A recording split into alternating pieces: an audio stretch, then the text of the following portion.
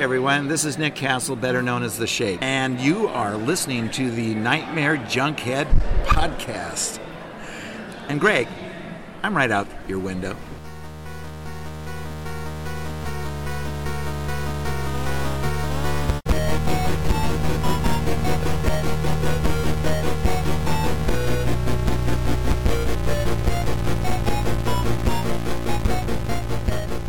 Weaving in and out of your consciousness like a bad dream you can't wake from, this is the Nightmare Junkhead Podcast, a horror podcast that, like that Dangerous Toys song, likes being scared. My name is Greg D. I'm Genius McGee. And on today's episode, we're facing our fears as we sort through and talk some of our favorite, scariest scenes in cinema. But before we get into that, let me remind you we are part of the Boom Howdy Podcast Network. Boom Howdy. You can find our past episodes at boomhowdy.com, or the easiest way to listen is to simply search for Nightmare Junkhead in your iTunes or SoundCloud app, hit subscribe, and when we drop our latest episode, it'll download directly to your listening device of choice. All up in your fear hole. And you can follow our shenanigans on social media. Over on Twitter, we are at Nightmare Junk, and on Facebook at Nightmare Junkhead. And even though this particular episode will be released in August, here in the month of October, us horror fans, October is a special time, is it not? It's the most wonderful time of the year. Dun-dun, dun-dun. And here on Nightmare Junkhead, we obviously have a great time with it. We're going to have some fantastically themed episodes. Give you a hint there, it has to do with Halloween. Yep. But in the month of October, though, we have some very special events that are going on that we want to make sure you're going ahead and putting down on your calendar. Save the date if you're in the Kansas City area or just in the Midwest. These are road trip, road-worthy things. Absolutely. These are going to be worth your time. October 6th, the Kansas City Horror Club. What is going on, Genius? We are hosting a double feature, The Terror at the Drive-In, our second annual. It's going to be awesome. We're showing Night of the Creeps and Killer Clowns from Outer Space with an arts and crafts vendor right before. It's going to be a cool little swap and shop thing. Local artists, local vendors. It's going to be dope. And it's $10 a carload. So you can get your tickets at the Eventbrite site. Just go to Eventbrite, search Kansas City Horror Club Drive-In, and it is there. So guaranteed to thrill you. Then the following week, we're going to be road tripping. Yes. We're going to be traveling up to Ottumwa, Iowa for the Halloween Palooza Film Festival, of which we are technically special guests. Which means we are indeed going to be podcasting live on October 13th. But, don't come for us. Make sure you're going for the films and also special guest, 2 Halloween alumni, speaking of Halloween, Nancy Keys. Oh, Paul. And Kathleen Kinmont. Whose sheriff's daughters do it by the book. Indeed they do. So make sure you are checking that one out. It is definitely going to be worth your time, I guarantee. And then we will be doing the second, actually. Yes. Game of Games. What are we calling this? Round 2, the lightning round. Go back to our Panic Fest Live 2018 episode where we did our first little interactive game show. We are indeed bringing that back. So gear up on your horror knowledge. Start listening to some horror tunes. Prepare yourself. We guarantee a good time. But save your energy, because the following Friday on October 19th at Screenland Tapcade, the 4th annual Nerdoween. It's going to be awesome, dude. The fourth horror marathon. I cannot believe 4 years we've been putting that on now. And 3 films. You don't know what they are until we reveal and screen them. And our theme this year, Genius? Sci-fi sleaze. It's going to get all squiddly diddly. It will be gooey and gory. Again, a good time will be had by all, but make sure you show up early for that one. We will have a costume contest, trivia, prizes, trailers. Shenanigans, fun time will be had by all. This one I can definitely guarantee a good time. It's going to be glorious. So make sure you're checking out those dates in October, but also loads of other stuff that will be going on that month. Yep, we got more coming, so keep in tune, because we got some cool more shit coming up. Well, Genius, let me ask you a question here. Obviously, you enjoy horror. I do. We enjoy horror. Get out of here. It'd be bizarre if we didn't, right? But what was it initially? What brings you to horror? What is it that brings you back to horror? Is it just an element? What is it that keeps you crawling back here? The contract. The contract I made with the devil. No, but no. It's just whatever flavor you're in the mood for. If you want to get scared, if you want to laugh, if you want to do anything, whatever you want to do, horror's got your back. And that's what I think I keep coming back to horror. whatever the season, whatever the feeling, you can find something horror related. Yes. Well, you talked a little bit about, and you mentioned it, you talked about being scared. And that's what ultimately I think when it comes down to its like purest essence of horror films is they're designed ideally to scare you. Right. To make you afraid. To make you afraid either of the dark, of water, of sewer grates. of street toughs. Indeed. Of anything. They bring us back to our most like primal instincts of survival. You think about all the thematic elements out there of man versus nature, man versus himself, and so forth. And horror brings upon that. But again, the idea is to scare us, is to make us afraid. And for a lot of people, they don't enjoy that. Right. I mean, which is a detriment to them, because I think it'd be a lot more fun. Life's no good without a good scare. I agree. I am one of those people, I don't necessarily seek it out, but, ever since I initially saw Halloween and it gave me that first taste of horror, I've just been hooked ever since. Right. And I do enjoy being scared. For me, I really want to go into I go into a horror movie wanting to be scared. Yes. And see, that's one thing I don't get about like some horror fans. And like, I know this is gonna sound like, why are you yelling at the audience? I'm not yelling at the audience, but some like, man, that was bullshit, it wasn't scary. Or like going to like haunted houses, professional haunted houses, one like, they ain't gonna fucking scare me, this is stupid. Going in with the front. I like going into haunted houses to be scared. I want to be scared. I'm paying them money to be scared. When I go to a scary movie, I'm paying money to go see and be scared or dreaded or laugh or whatever. But scared, there's going to be I want an element of horror in my horror movies, There's an agreement going on with that. No, I agree with you there as well. As I've never understood that whole macho attitude. And that's taken away from previous theater experiences for me as well. Just that horror. And I've never understood it. But again, I understand it existing. But also I understand people that just genuinely avoid horror at all. I will talk to a lot of people and they're like, oh, you enjoy horror movies? And I'm like, yeah. And what, do you not? And they're like, no, I stay away from them. I hate being scared. So there's a whole, just probably half of the, populace out there that have no idea of just the wonderful world of horror, and like you mentioned, the complexity of it, the diversity of it. Because a lot of them think it's all just scary movies or jump scares, or just because I can understand a lot of people not wanting to be jump scares, because there's some times where I'm like, I don't need any more jump scares right now, so no, I want to feel like dread, or I want to be light. But there's the complexity and diversity of scares in those films, and that's what you're touching upon there, and that's what I think I love about horror. Is there are, like you said, for every horror movie, there's a feeling for it, but for every horror movie, there's a different kind of scare. Yeah. And that's what we're going to focus on in this particular episode. And so we wanted to kind of put together our own list of movie scenes, specific scenes in films that either scared us back in the day, scared us anew from like, a viewing from yesterday, but something that has really settled in on our psyche. Where we remember that scare. Yeah. And this is the fun part for me, because ultimately looking at this, I was like, well, man, I mean, what is it that truly scares me?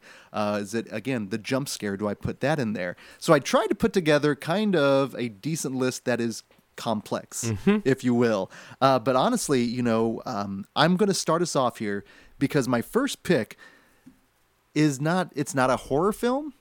It's not a horror adjacent film or anything like that. It is a pure fantasy flick. And I saw it in the theater, and maybe that's why it stuck with me.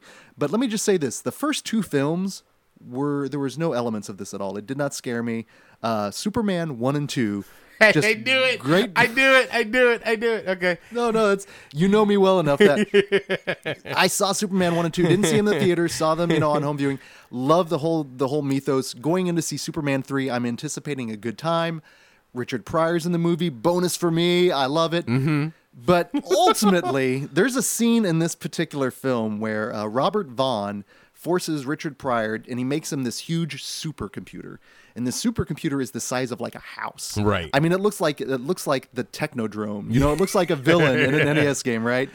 And ultimately, this supercomputer takes in Robert Vaughn's sister. They're trying to run away from it, and it sends this beam of light out, traps her, and brings her into this computer. Terrifying. No, and that's what happens is ultimately it creates a cyborg basically. But it's the transformation process in this film that scarred me as a kid, and I challenge anyone to go out and check it out because what happens to her when they're filming it, you just see her face, and she's being slapped on with all this like cybernetic and stuff, and the noises she is making. Oh, it sounds, at a young age, I was like, that's unpleasant. Yeah. There's something gnarly going on here. And I think ultimately it was kind of my first experience with like flesh and steel melding, and you get like that Cronenberg. Yes. All Tetsuo the Iron Man-y and shit. Like, long live the new flesh. Right. But that scene really scared me as a kid. And even watching it now, I see the seeds planted of all that kind of just scary, the kind of stuff that ultimately I would seek out. Techno horror, the body horror. Yeah. But it's funny because I said this and I put it out on social media at one point, and I got a lot of responses of people having the same experience. In fact, to the point we've talked about before, kind of doing a horror adjacent. Yeah. What do you get kids into horror? This is one of those accidental ones that I think because you can throw in because Superman 3 is great. It gives us like dark Superman, right? Drunk Superman. Yeah, right. It's got its merits, but ultimately that piece just stuck in me, and it, to this day still scares me. Do that with a double feature of Dark Crystal. Oh. For 2. No. If you want true nightmare fuel, that's where it starts because, I think Superman 3 came out before the Terminator. Yeah. So that was definitely preparing me. Clark Kent. Oh, good Lord. Lois Lane. So, a scary scene from a film. Your first pick there, Genius. So I'm going to go ahead and go low-hanging fruit right off the bat. And it's kind of a twofer cheater one because I know we're talking about movies, but I have to give this one an honorable mention because it goes along with this one. And of course, I'm talking about Chud, the scene of where the hand comes from the sewers, grabs the woman, drags her down. That's all I had to see in the fucking trailer. I was going to say, that's all I had to see, and I was just terrified from the word get. That and the honorable mention, and I've gone on nauseum about those fucking chuds, right? But on that, and which is strikingly similar, the homunculus scene from Tales from the Dark Side, when she's lifting her feet off of the ground and up on the bed, and that homunculus hand just almost swipes her, just like a mill of a second. She would have been tortured. That scene freaked me out, and so that scene still is scary to this day. I will contend. That is a terrifying Savini's scene. Work in that movie or in that little segment is unreal. Yeah, so Chud and Tales from the Dark Side homunculi. Great pick. In fact, I kind of have an honorable mention as well here. I forgot to talk about it, and it's interesting because they were both theatrical experiences for me. But the opening scene of Scream. Ooh. That initial scene. That was a good one. That opening night when I went and saw it, I was so frightened and scared. Wes Craven had just built up that entire sequence. It was masterfully done to the point that initial reveal of Ghostface. I don't know if I screamed, but I may have, and if I did, I would not doubt it. But by the time that Casey, and spoiler alert here, is killed, it's become scary to so sad when her folks are hearing her over the phone. But I have been, and I've said it every time I've ever hosted a screening of Scream, I've been chasing that dragon for that taste of fear.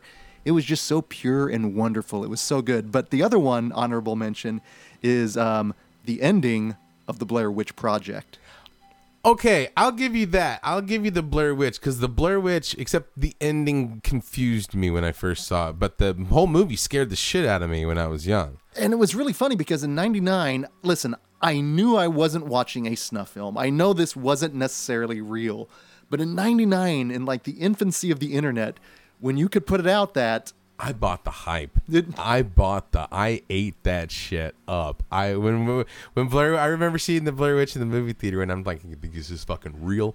There's internet a website site. on it. That's real. Gotta be true. There's paper. There's new. Dude, we're gonna see some ill shit. Dude, let's go. And through the whole movie, I was like, I was tense. Oh, I was terrified. And I mean, I was genuinely scared. And then the ending happened, and then I was like, wait, what the fuck just happened? Right?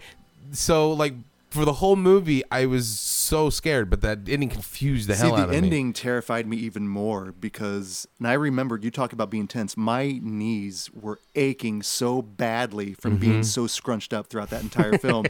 And I just sat there just speechless, but was so terrified from that experience. And it was wonderful. It's a wonderful memory. And again, I am still seeking it out to this day. But the weird thing about the Blair Witch is I don't like found footage, but it's still a good movie, but I can never see it, Blair Witch now. The same way you saw it then. The same way I saw it then. And so then from now on, for me, it's been kind of tainted. It's just been kind of diminishing returns. Exactly. And it's sad. Well, we very much seeking out that dragon, seeking that experience again, when you see something for the first time. Yeah. There's a joy to that. Mm-hmm. And absolutely. It can't be recreated, sadly. But my next pick here comes from a master of horror. Mm-hmm. We've talked about many of his films on this podcast, not this particular one. And in fact, when you mention Tobe Hooper, most people, for the most part, what do they think? They think Texas Chainsaw Massacre. Indeed, which is a terrifying film. However, we think of Well, yeah, we'll get into it. I immediately think Life Force. Yeah, me too. That's I don't know what that says about us as individuals.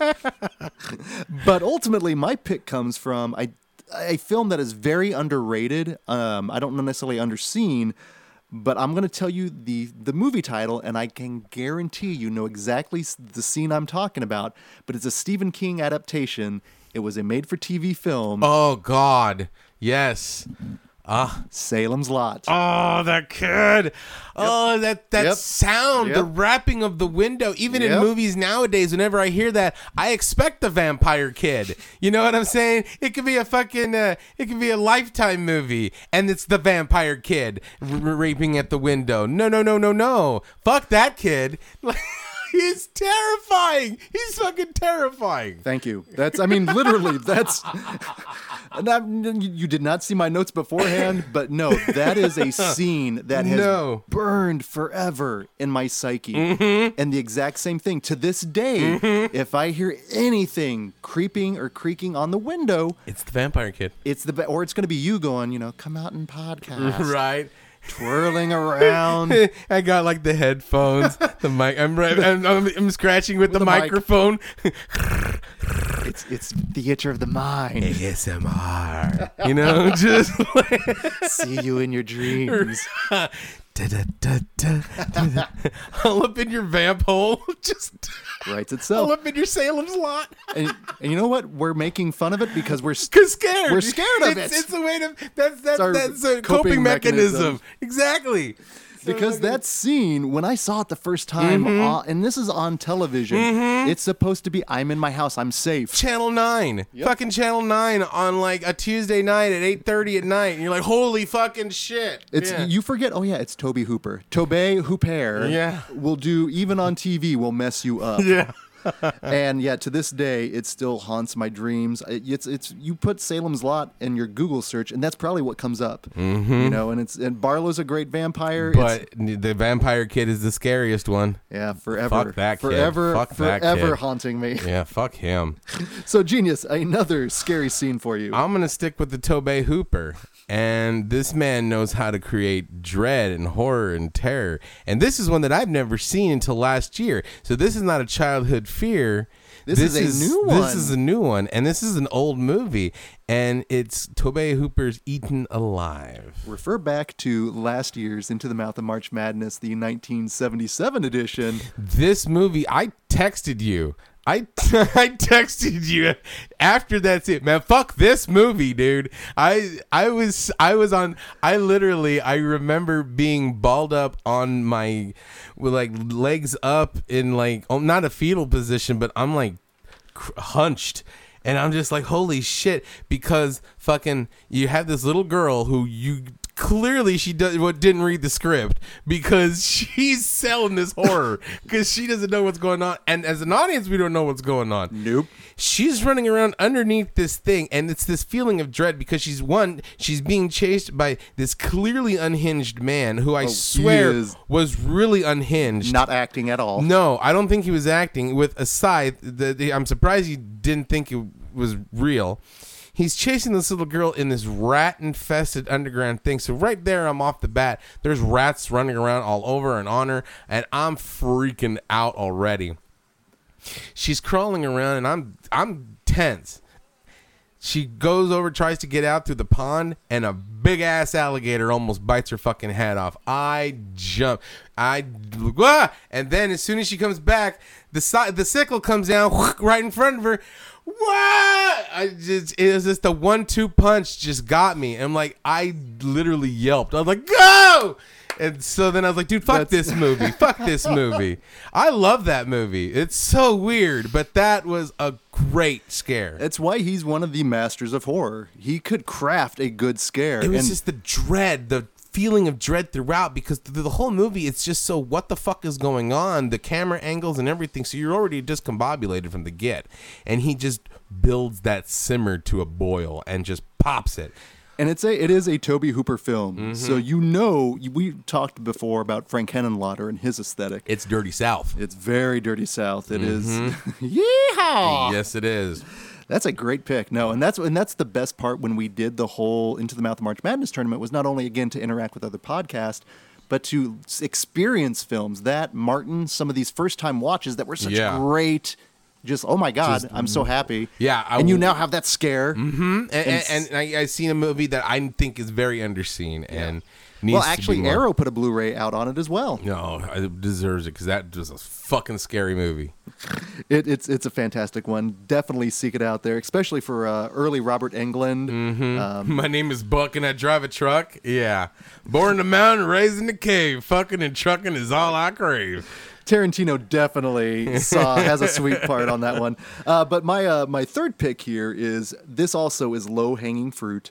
But again, that fruit sometimes is just so delicious. But seeing this film recently, seeing its effect on a theater, today's audiences, again, going back to a master of horror, but Wes Craven's original Nightmare on Elm Street, to me this day is still one of the great scary films. The long arm thing? Yeah. That scared the shit out of me too, because like, not to your degree, but at the same, that is such an iconic image. And actually, when I think back to the stuff that really truly sticks with me, is everything that is tied to Tina.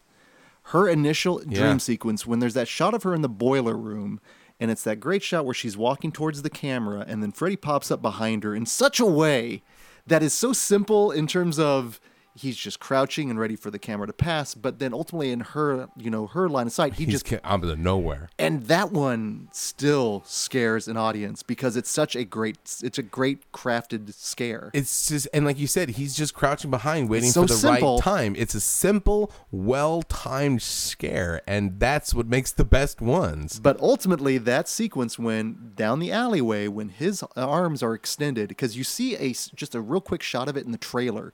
And that always stuck with me because in my, 84, 85, in my, 8-year-old brain, there's no way to get around Freddy. His arms can extend. You can't run around him. He's always going to get you. And that scared me. And to this day, and even the way it looks, to this day, a lot of them, they were afraid initially because they were doing like pull work, wire basically. work. Yeah. They're like afraid you could see the wires, but... And they were like afraid it didn't look natural enough, but I think because the dream sequence and the state that you're in, it does look unnatural and it makes it even more frightening. Yes, it does. Because if it looked natural, if it was just like a Mr. Fantastic, it looks stupid. If it was digital or CGI at this point, it's not going to have the same tangible feel. Yeah, but the fact that it was tangible and things were moving and all that, yes, it was terrifying. It really was, and it's one of those things that to this day still scares me. Even Tina's demise, that entire sequence there. That's a rough one, too. It's horrible. And again, I challenge you to go back. That original film still scares to this day. And then to bring her back up out of nowhere and no running in the hallway, and just the body bag sequence. So many Tina has it rough. Tina does have it rough. People forget how mean Wes Craven is. Yeah. Because of how, ultimately Freddy got just kind of watered down eventually. But he's mean. He's horrible in that one. So yeah, I've still, again, low-hanging fruit, but damn, it's delicious. So next pick there, genius. So the other day I'm driving down in this backwoods road, and really, it was like earlier 2 days ago. Fair enough. I was like, well, interesting. Right. I'm driving from DeSoto to home, and there's this winding road that's just nothing but like trees and stuff, and then there's a couple of other roads you can take that will wind up. You get deeper in the woods, and I don't want any part of that. And I'm thinking Satanists are going to get me, or I'm going to break down and Jason's going to get me. But I'll be okay as long as I don't see, and this is where I'm going to, the kid on a bike. If I see a kid on a bike and I see him again, then I know that I am toast. I'm dead. That is the harbinger of death, and I am 100% sure of that. That if I see the kid multiple times and he get old, all of a sudden I'm gonna die. In the Mouth of Madness, John Carpenter's one of his masterpieces, that is such a terrifying, dreadful scene that it sticks with me in the real world. So I take it you do read Sutter Kane. I do. No, I don't, because I don't want to wind up in the movie theater like laughing at my own self. I don't know if I've told this story on the podcast, but I was driving over to your house. You remember? You've never told this story on the podcast. You should. This is a great story. This is appropriate here. Much like you, I don't necessarily live my life by a horror movie, but I understand the tropes when I see them. Right, I exactly. can recognize something. If something ill is going on, I'm like, oh, well, this is funny. Yeah, you don't need a crazy Ralph all up in your ears. Go to death, Chris. Like, yep, okay, bye. Not at all. Right. So you live in Kansas City, Kansas. Right. I'm not as familiar with the suburb area in your neighborhood. Mm-hmm. So I'm driving your way, and I pass a person on a bicycle.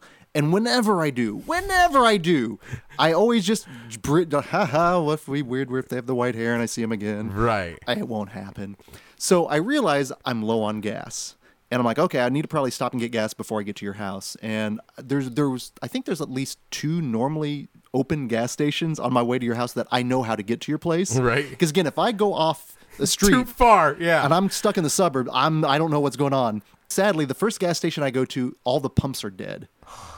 And I'm like, oh, that's a bummer, Right. But I know there's another gas station Yeah. ahead. I'm good. My little light's blinking. I'm fine. Yeah. So I'm just, rolling down there. Next gas station is closed. So I'm like, okay, no biggie. I know I go across the way. There's a main street to your, in between your house that I know there's a ton of gas stations. Yeah. So I take a right on a street I'm not familiar with. Oh, no. And I'm lost for a good 15 minutes. And with each, no, it wasn't 15. It's probably like 5 to 10. But it seemed like an hour and a half. I thought, right. But with like each passing 30 seconds, and I'm like, after about like maybe 2 minutes or 3 minutes, I started texting you because I'm like, I think I'm lost. I don't know what's going on. So eventually I finally find my way back to a main street. I'm like, okay, I'm good. And as I pull and I take a right, who is sure enough in front of me on their bicycle? And for a brief millisecond, I was like, oh my God, I'm in a Sutter Kane novel. It's happening. It's really happening. Do you read Genius McGee?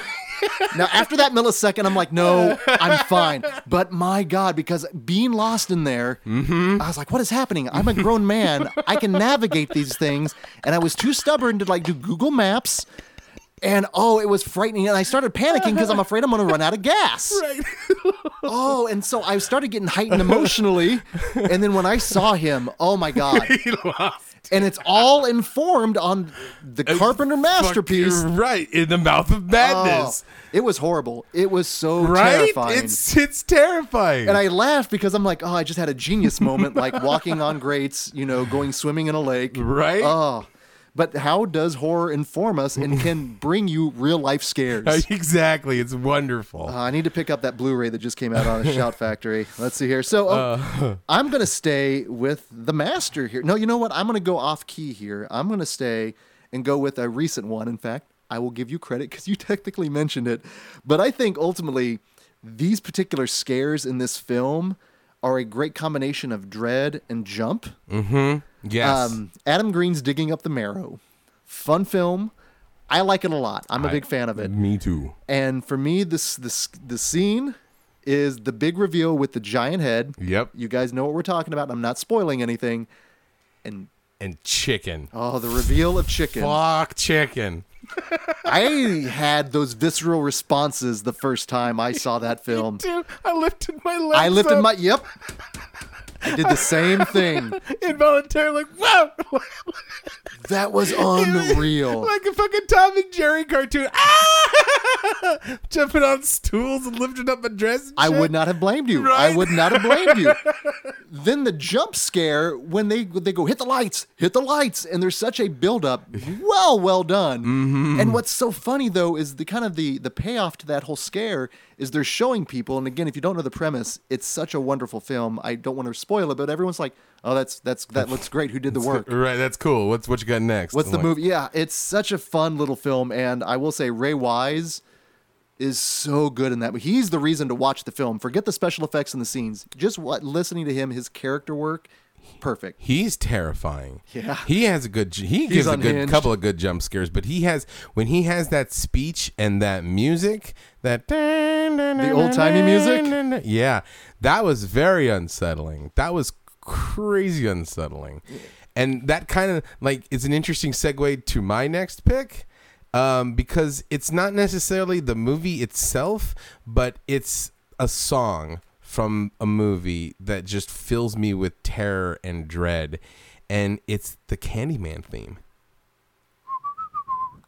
Dun, dun, dun, dun, dun. We get classy on the podcast occasionally. Even when we have it as bumpers, like it just sends this visceral unsettling. shiver up my spine. I mean, like I'm like, oh god. I mean, it's very melodic, very scary, very thematic, and like I know ill shit is gonna happen whenever I hear that theme. What is music if not for listening?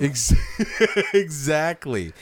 There is a scene in Candyman where, after spoilers here, he kills the psychiatrist, and he exits from the building with that like reverse. Yes. The first I don't know if I screamed or yelped the first time I saw that, but rewatching it not too long ago, I did a because it's so unnatural looking, and it's again, this is probably one of the best horror films of the 90s. Yeah. He's coming out on Blu-ray as well later in the year. Thank you, Shout Factory and Scream. I love Candyman. The first Candyman is, to me, a fucking horror masterpiece. It's a film. Yeah. It is a horror. You can rank that up there with like Halloween as a film, capital F. Yeah. Yeah, Bernard Rose kills that particular. Oh, it's so good. And Tony Todd. But the theme. Philip Glass. It's just, it's the, you know, it's just it's, I can't listen to it. Even if it's something even remotely classical sounds like it, it's like, You just don't want to repeat anything 5 times. Right. Stay away from the mirror. Well, my next pick here, I'm going to go horror adjacent, although I will call it a straight horror film, but Jonathan Demme's Silence of the Lambs. Now, not that scene. I got a Genius. memorable scene about that one too.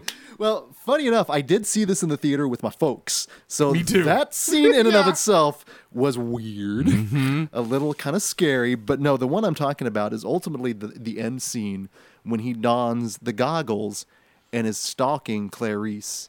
And you get that point when his hand is right in front of her and it's pitch black. She can't see it, but we, the audience, can. And he's about to, yeah. Made my skin crawl. But ultimately what really stayed with me, though, that scene itself was super scary. But when we went home, I made my dad search the house before I would walk in, because I don't know, the combination of Buffalo Bill and the fact that, you know, Hannibal Lecter was out there having an old friend for dinner. Right. I could be an appetizer. I don't know. He's coming in like, man, makes your skin crawl, but don't make your skull too much. It makes the membrane hard. Are you about a size 32? Boonk. Yeah, it was a weird kind of like, oh, what am I watching? This is awkward with my folks, you know? Yeah. But ultimately, again, a memorable movie-going experience and such a good scare. Again, that's a film, another one that won an Academy Award. This is something you can show to normies, The Silence of the Lambs. It comes down to it, it's a horror movie. Yeah. Same thing with like Jaws. That's maybe an honorable mention there. Next pick there, Genius McGee. Okay, so it kind of ties back into Adam Green, but it kind of doesn't in a roundabout way. So I'm going to talk about a little scare. I always love it when like I'm enhanced William Castle scares. And like, God rest your soul, you had this little cat that would scare the shit out of me on a regular basis, to the point where like there was one time I literally almost peed my pants. it scared me so bad.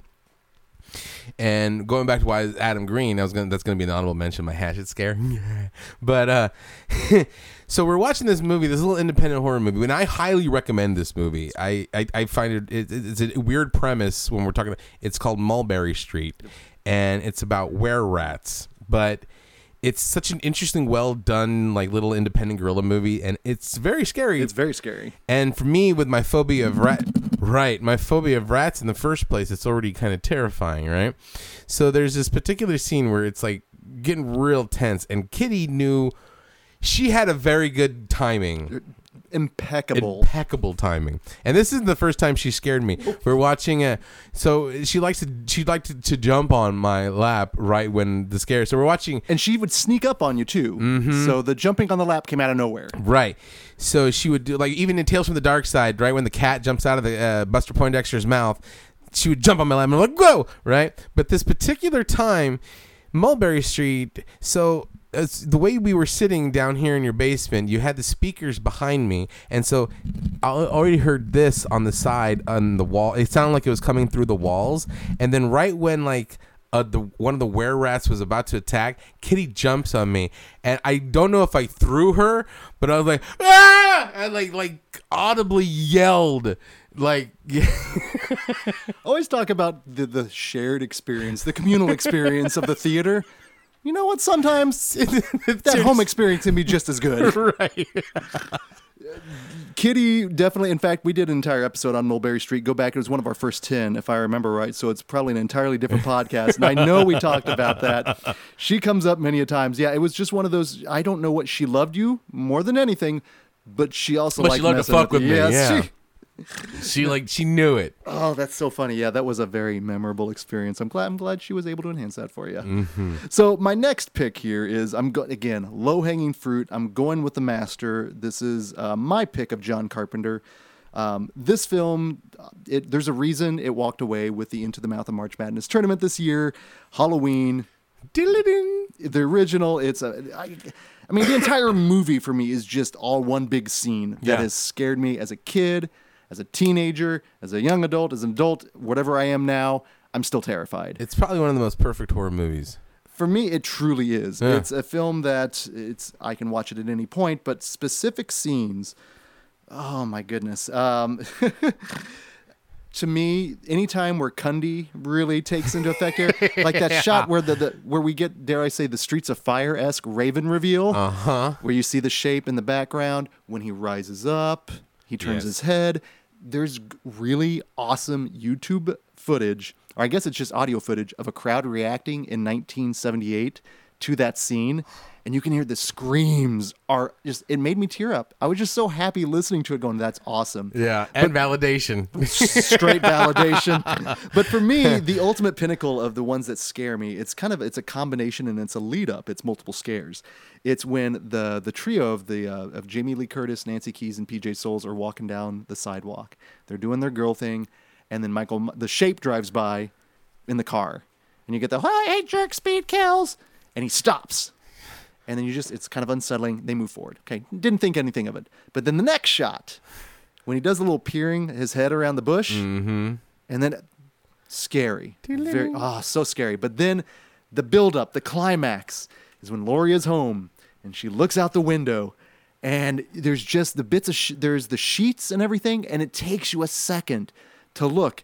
But there he is. The Shape is just staring at her. Yep. And their eyes lock. And she sees their eyes lock and she walks. That, to me, my God, that haunted me then. It haunts me today, to the point where I still, in my front living room here, I have a big bay window and I have this big lot across the way that's empty. And I don't know how many times I do it a day, but I will always look out there and I'm waiting. I anticipate every time. The Shape is going to be staring at me back that way one day. You're like, when you don't see it, like, okay, I get to live another day. Exactly. Right? Like, okay. I have a little marking on my wall every day. One of these days. Last Shape sighting. Right. But I say all that because ultimately, one night, I'm up in my room, which faces the same little area, and I'm watching probably just a bunch of horror trailers. And I hear something outside, enough that it's loud that Lola wakes up and she looks. So I put everything on mute. And again, I always just jokingly kind of prepare myself. Oh, if it's the shape out there. And I look out and I don't see anything across the way. Well, I happen to look down at the base of my steps, and my eyes are locked with another set of eyes. Yes, indeed. Now, granted, it was only a cat. Still, I had the effect. I did the Laurie Strode where I backed away one step and went, ah! right? And I laughed at myself because I was like, but it was so weird because the cat, our gazes locked at the same time. Like it knew when to look up when I was looking down. It was so freaky. And it was just for, again, that millisecond. Like, oh my God, something heinous is going to happen. Animals are scary. Fucking animals are scary as shit, dude, because they know how to fuck with you. Like, they can pick up on our pheromones. Fuck yeah, there was a bat in my room one time, and I'm terrified of the bat, and I tried to get closer, like, catch it, and he's like, what? And I'm like, ah! And I, like, ran. I fucking ran to another room. He didn't even move. He just went, ugh. Like, fucking... They understand it. They know it. But yeah, it's the fact that it culminated in that, even though it was just a cat's eye, if you will... It was terrifying regardless. So yeah, no, Halloween has to this day, and even in my mind, I'm pretty sure when our gaze is locked for a second, I'm sure in my mind it went diddly-dee instinctively, just because that's what happens. That's what happens. When all the synapses fire that way, it's just bound to happen. So no, let's see. Next pick there, Genius. This one is kind of like not a cheat again, but it's leading up to a feeling of dread because I know I'm about to get my heart broke. And that's Pet Sematary.